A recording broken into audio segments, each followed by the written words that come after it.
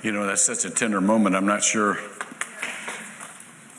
the sermon is all that appropriate, but I got one.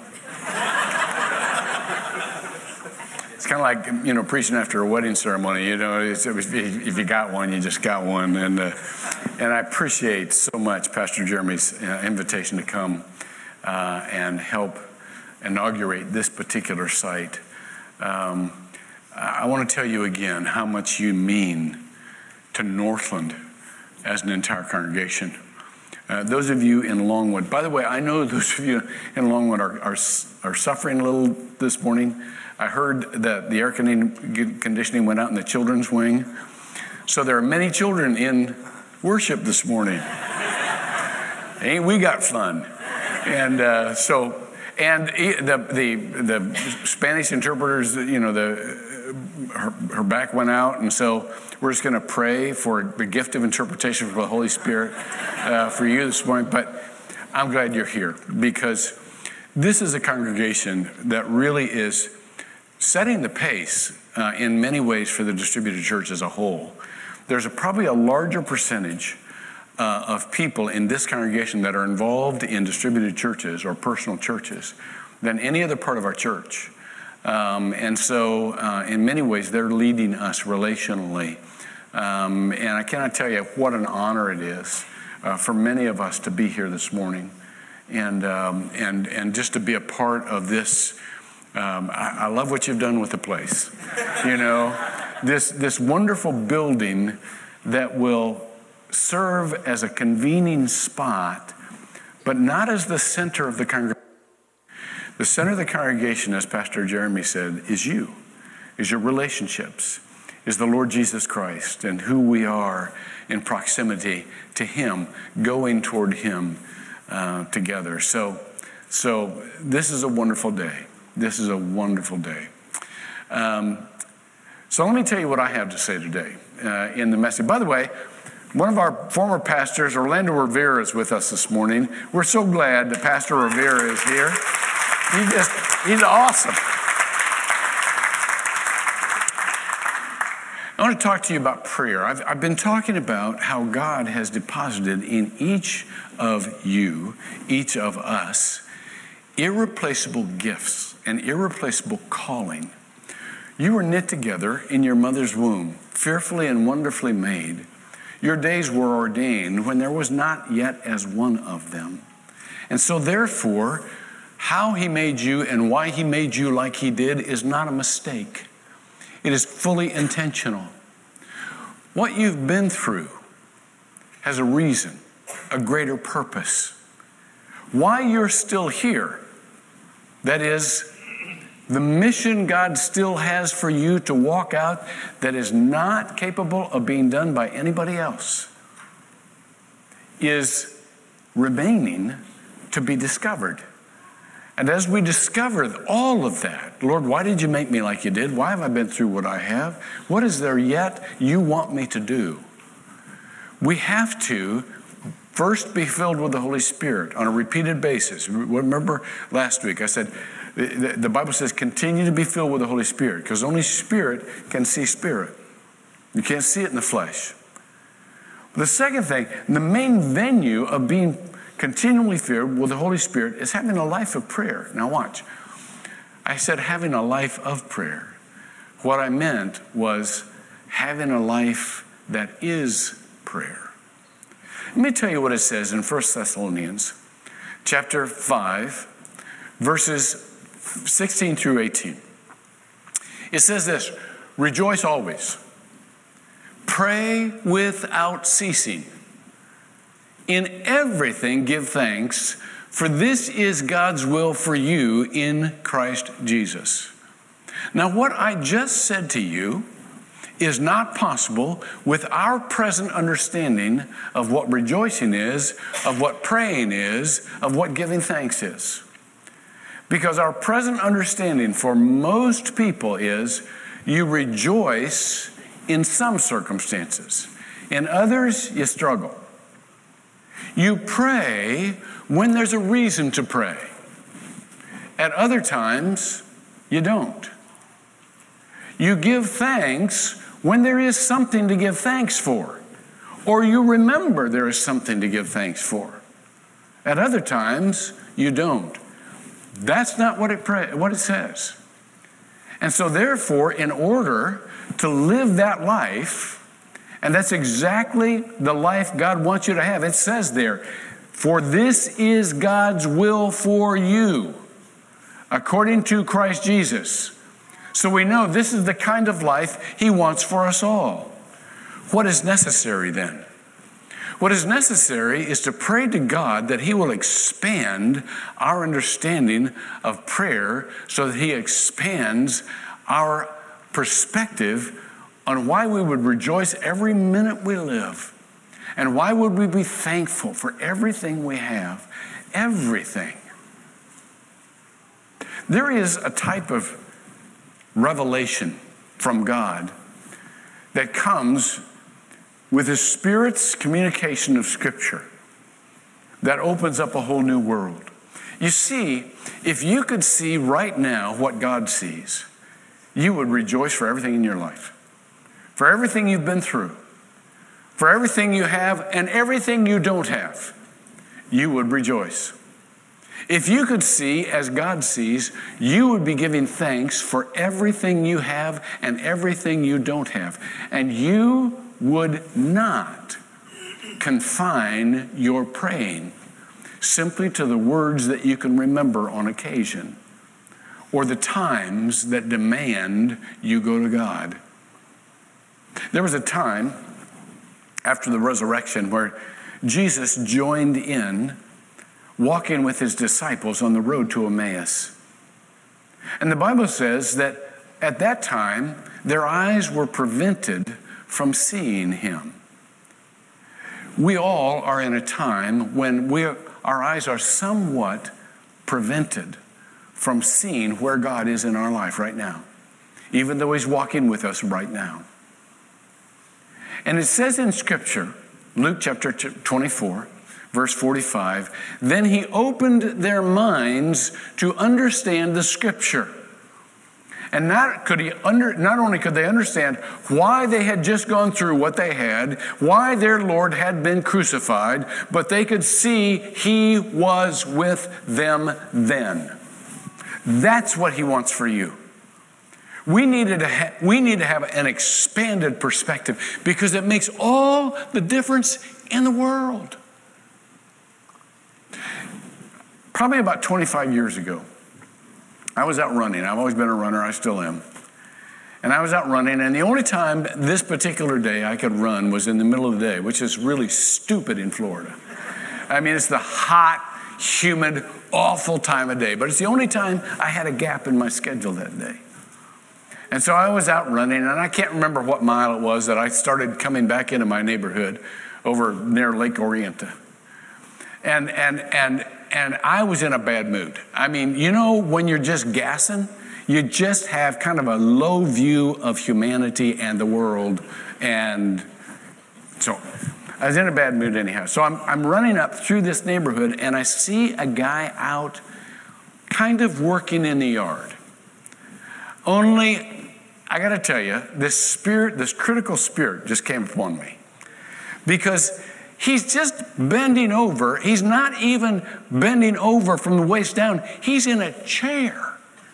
He's in one of those little chairs. You know those little chairs that you take to the beach that just sit real low? He's in a chair in the shade, working in his...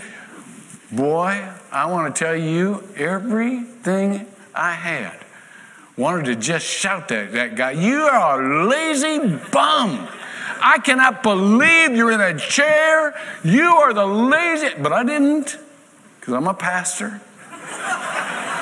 He lived in my neighborhood. Didn't want to give Jesus a bad reputation. And I ran past him. And I just had to turn and give one more look of disdain.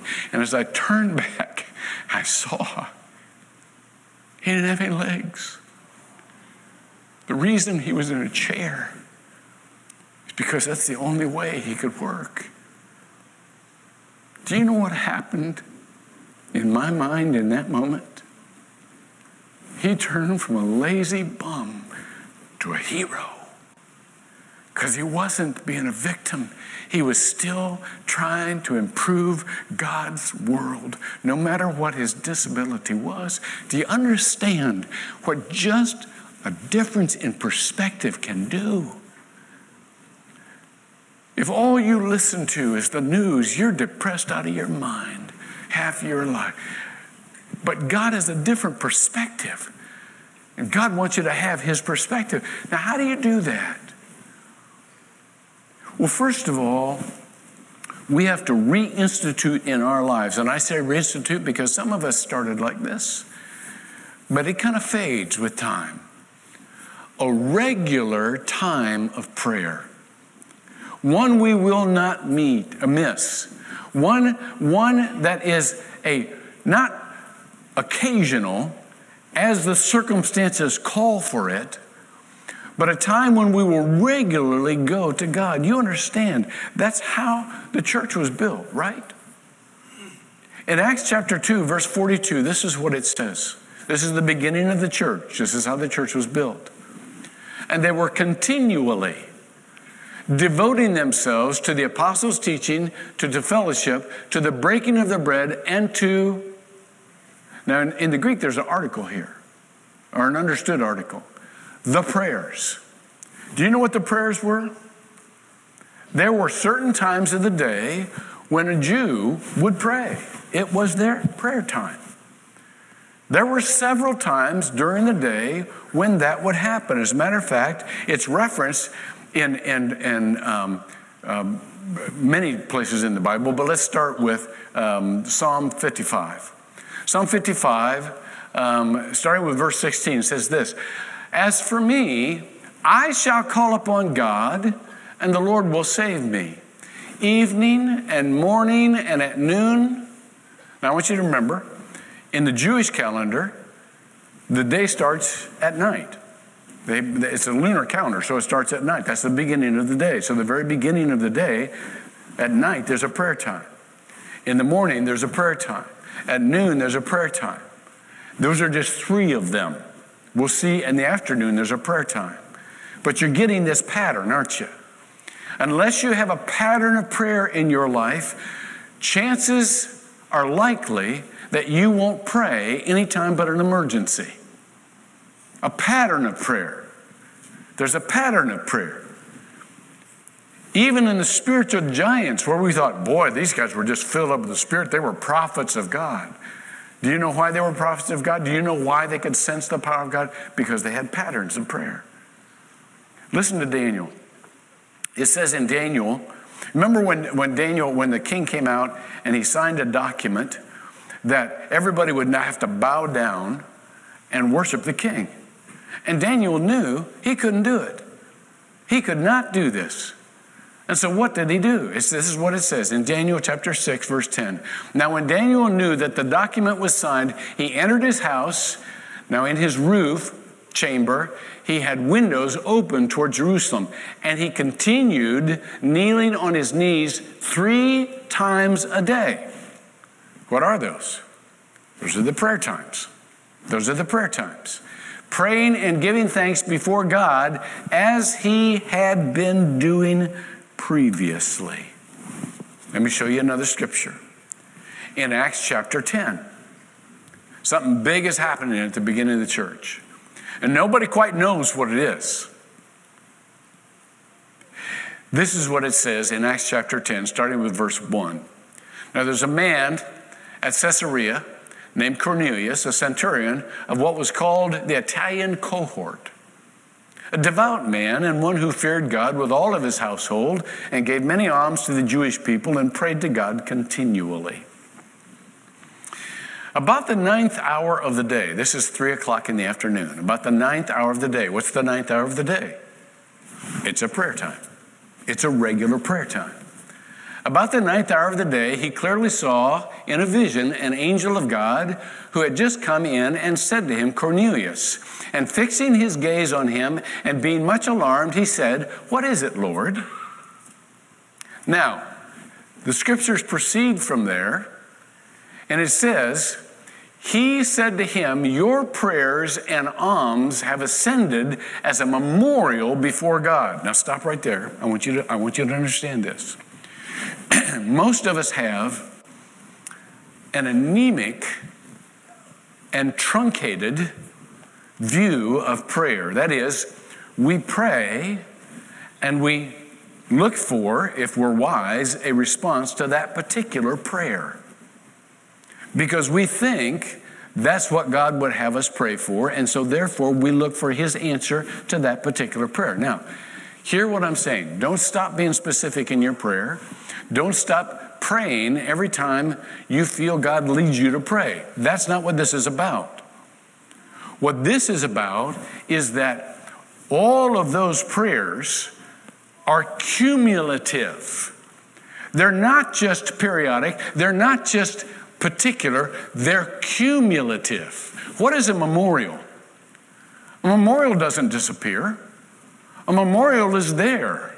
A memorial gathers all of the memories, sets a foundation for the future, because those are what the foundation that has been laid for the future.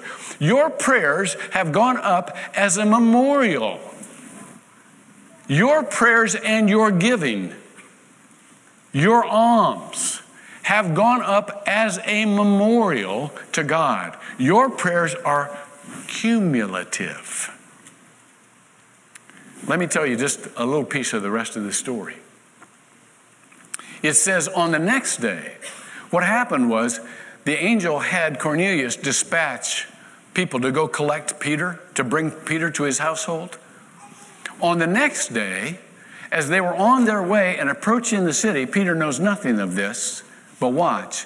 Peter went up on his housetop about the 6th hour, noon, to pray. What is the 6th hour? A regular prayer time. Exactly. It's the punctuated, permanent, periodic prayer time. Now, the rest of the story is that Peter, of course, goes and the church is formed, and it's wonderful. But I want you to see that this was not just a spontaneous work of the Spirit. These people were dedicated. And there are 3 reasons I want all of us to reinstitute in our lives, or to institute if we've never had it, regular prayer times that you will not miss. And even more valuable are regular prayer times together that you will not miss. The first is this. God's answers to our prayers are wiser than our prayers. God has much more for you than you could ever ask or think, and therefore his answer to your prayers will be much more magnificent than your specific prayers. That's important to note, because your prayers act not only as requests, but as leaven. As leaven. You know, there's a principle in Scripture, Matthew 13:33, where Jesus talked about the woman who hid leaven in 3 bushels of meal until it was all leavened. You know, the same principle is true for a tithe. I've been teaching on the spiritual blessings of giving. A tithe is not just about obeying God with the first 10%. A tithe is leaven. What God does with that is open up the windows of heaven, because God has something much more magnificent for you than you think is going to come out of what you have put in there. The same thing is true with prayers. And therefore, what we pray, God has a much more magnificent answer. You remember, some of you who have studied church history know St. Augustine. Augustine was probably the greatest theologian in the history of the church. He was a brilliant man who loved God with all his heart, but he didn't start out like that. Before he became a Christian, he was a reprobate. This guy was a boogerhead. And he loved his wine, and he loved his women, and he loved his parties, and and he knew that it was wrong. You know why? Because he had a Christian mother who prayed for him fervently. Her name was Monica. And when a mama prays, something happens. When a grandmother prays, give it up. And here is this woman praying for her son. Her son knew he needed to give his life to God. He knew that someday he hoped to give his whole life to God. He used to pray, Lord, make me holy, but not yet, because I get a little partying left to do. Anybody identify with that? You know, someday I'm going to get it really fully on with God, but not yet. So this one time he planned on going to Rome. Now, Rome was a pagan city. And his mother knew sending a pagan to a pagan city was not a good combination. And so she began to pray that he wouldn't go. And she was telling him, I'm praying that you won't go. As a matter of fact, I want you to come with me while I pray that you won't go. Well, when your mama says, come, you go. So he went with her. And she prayed fervently. And she prayed passionately. She prayed well into the night until she was so tired, she fell asleep. Guess what happened when she fell asleep? He went to Rome and met Christ. Later, Augustine would write in his Confessions, God denied the request of my mother so that he could answer the desires of her heart. God has so much more for you than you're praying for. God has so much. Prayer is leaven. And the second principle I want you to understand is prayer is positioning. You see, when we're in prayer several times a day, and we won't miss it, when we are consistent, what we're doing is we're putting ourselves in position to hear God, putting ourselves in position to hear God. I used to love to do weddings. I tell people this a lot, and I'm frustrated that I can't do them anymore. I'm on call, and I'm always, I never know if I'm going to be in town, and so I just don't sign up for them anymore. But I miss them because I love to do them, and I remember, the rehearsal night. I remember the bride. The difference between brides and grooms right before they get married. Grooms are kind of in shock. Go to the groom and you go, "You ready for this?" "Yeah." "You nervous?" "No." You go to the bride. "What's happening?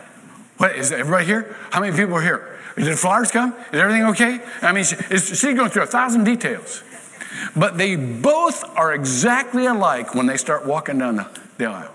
When the groom comes in and the bride's wife, neither of them remember what they were supposed to do or say. Neither of them. That's why you have the rehearsal. Not so that they will remember, but just so that they can get their bodies in the right place. That's the whole reason for a rehearsal. Because I just said, when you start coming into that church, you won't remember a thing. You don't need to remember a thing. All you have to do is get close enough to hear my voice, and I'll talk you through it. Step by step, I'll talk you through it. Do you understand the principle of God? Just get in a position where you can hear his voice, and he'll talk you through it. You forget. Many times people have great ideas. "Oh, I know what God wants of me now." And the next day they get up and go, "Well, what was I should have written that down. Should have written that. Great insight. I just had a great idea. What was that? This is what it says in Scripture. It says in Isaiah chapter 30, verse 21, your ears will hear a word behind you. This is the way. Walk in it. Whenever you turn to the right or to the left. Prayer is getting yourself in a position where you can hear God. People, when I ask people, does your prayer life change your life? Does your prayer life change the world? Most people would say, nah, I'm really not that good at prayer. I mean, 2 minutes into it, I'm out. I'm out of stuff to say. But do you understand? It's not what you say. It's that you're in position. You're before God. You've opened the lines of communication. And when that venue is open, He will speak to you. You will hear Him more and more. You will hear that whisper more and more. But I got to tell you, and I got to tell you plainly, this only comes from practicing prayer. It doesn't come from emergency prayer. So many people pray in Christ and they go, I didn't hear anything from God. Well, God's not, just on call for emergencies. God's the voice that is developed within us through a regular relationship. And you get a regular relationship by persistent, periodic prayer. And then one last thing. Not only is it important to understand the leaven of prayer and the position of prayer, but the fellowship of prayer. Absolutely important. I hope that we will all, this day, covenant with God. God, I'm going to have a regular prayer time with you.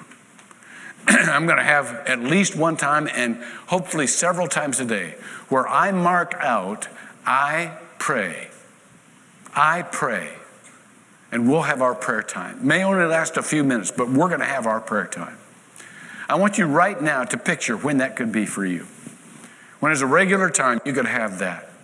Maybe not just once, maybe several times a day. I want you to picture a spot where in your life you could go for that. It's kind of like holy ground, Some place consistent where if you miss it, you'll know you've missed it. A time and a place. But I don't want you to keep it just to you and God. I want you to include others.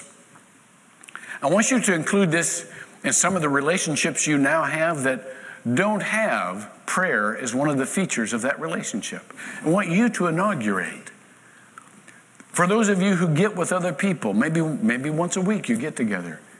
Maybe you could say to them, would it be okay with you if I just have a little time of prayer? If we just have a little time of prayer together when we get together? I want you to inaugurate that. Because that, my friends, is a distributed church. This is the convening of the team. That's the game out there. All right? And so I want you to think about that. And let me tell you why this is so important to include other people. There's a group of people in East Africa that when they came to believe in Christ, the thing that they really latched onto was this personal relationship they had with God and the fact that they could pray with Him personally. And so almost immediately, each one of them scoped out a place in the thicket that would be their prayer place. Kind of like, here's my prayer rug, only it's made out of dirt. Here's the place where I go and I'm alone with God.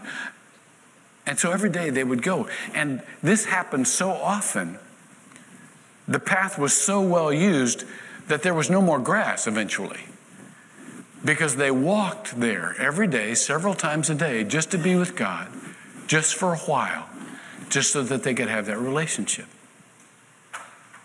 Well, as it happens, and as it happened with most of us, you kind of get off the schedule every once in a while.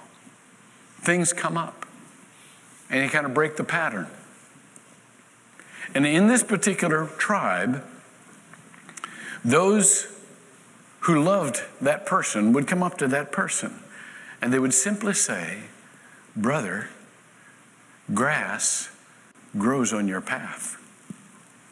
In other words, I can't help but notice there's grass growing on your path. We need that. We need to pray with others consistently because we will need to be called back into prayer by others with some regularity. And they do us a great favor when they say, brother, sister, there's grass on your path. And so here's the challenge, all right? Very practical. First of all, covenant with me today, to have a regular time of prayer. An additional covenant would be, I will have a regular place of prayer. That is my holy ground. That is the place where we meet. And then the third, I will have people who I will start, beginning this week, to ask if I could pray with them. Once a week. If you will do that, you can go on to our website and we will send to you a prayer focus and a scripture and a thought every week. So you don't even have to create it.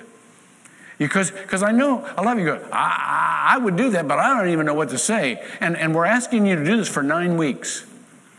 Because it takes about 9 weeks to create a new pattern in your life. And so asking you to do this for 9 weeks. Now, if you haven't got somebody in mind right away that you can ask, just sign on and do it by yourself, or do it with your spouse or your family or people you can't avoid you. You know? But just initiate it.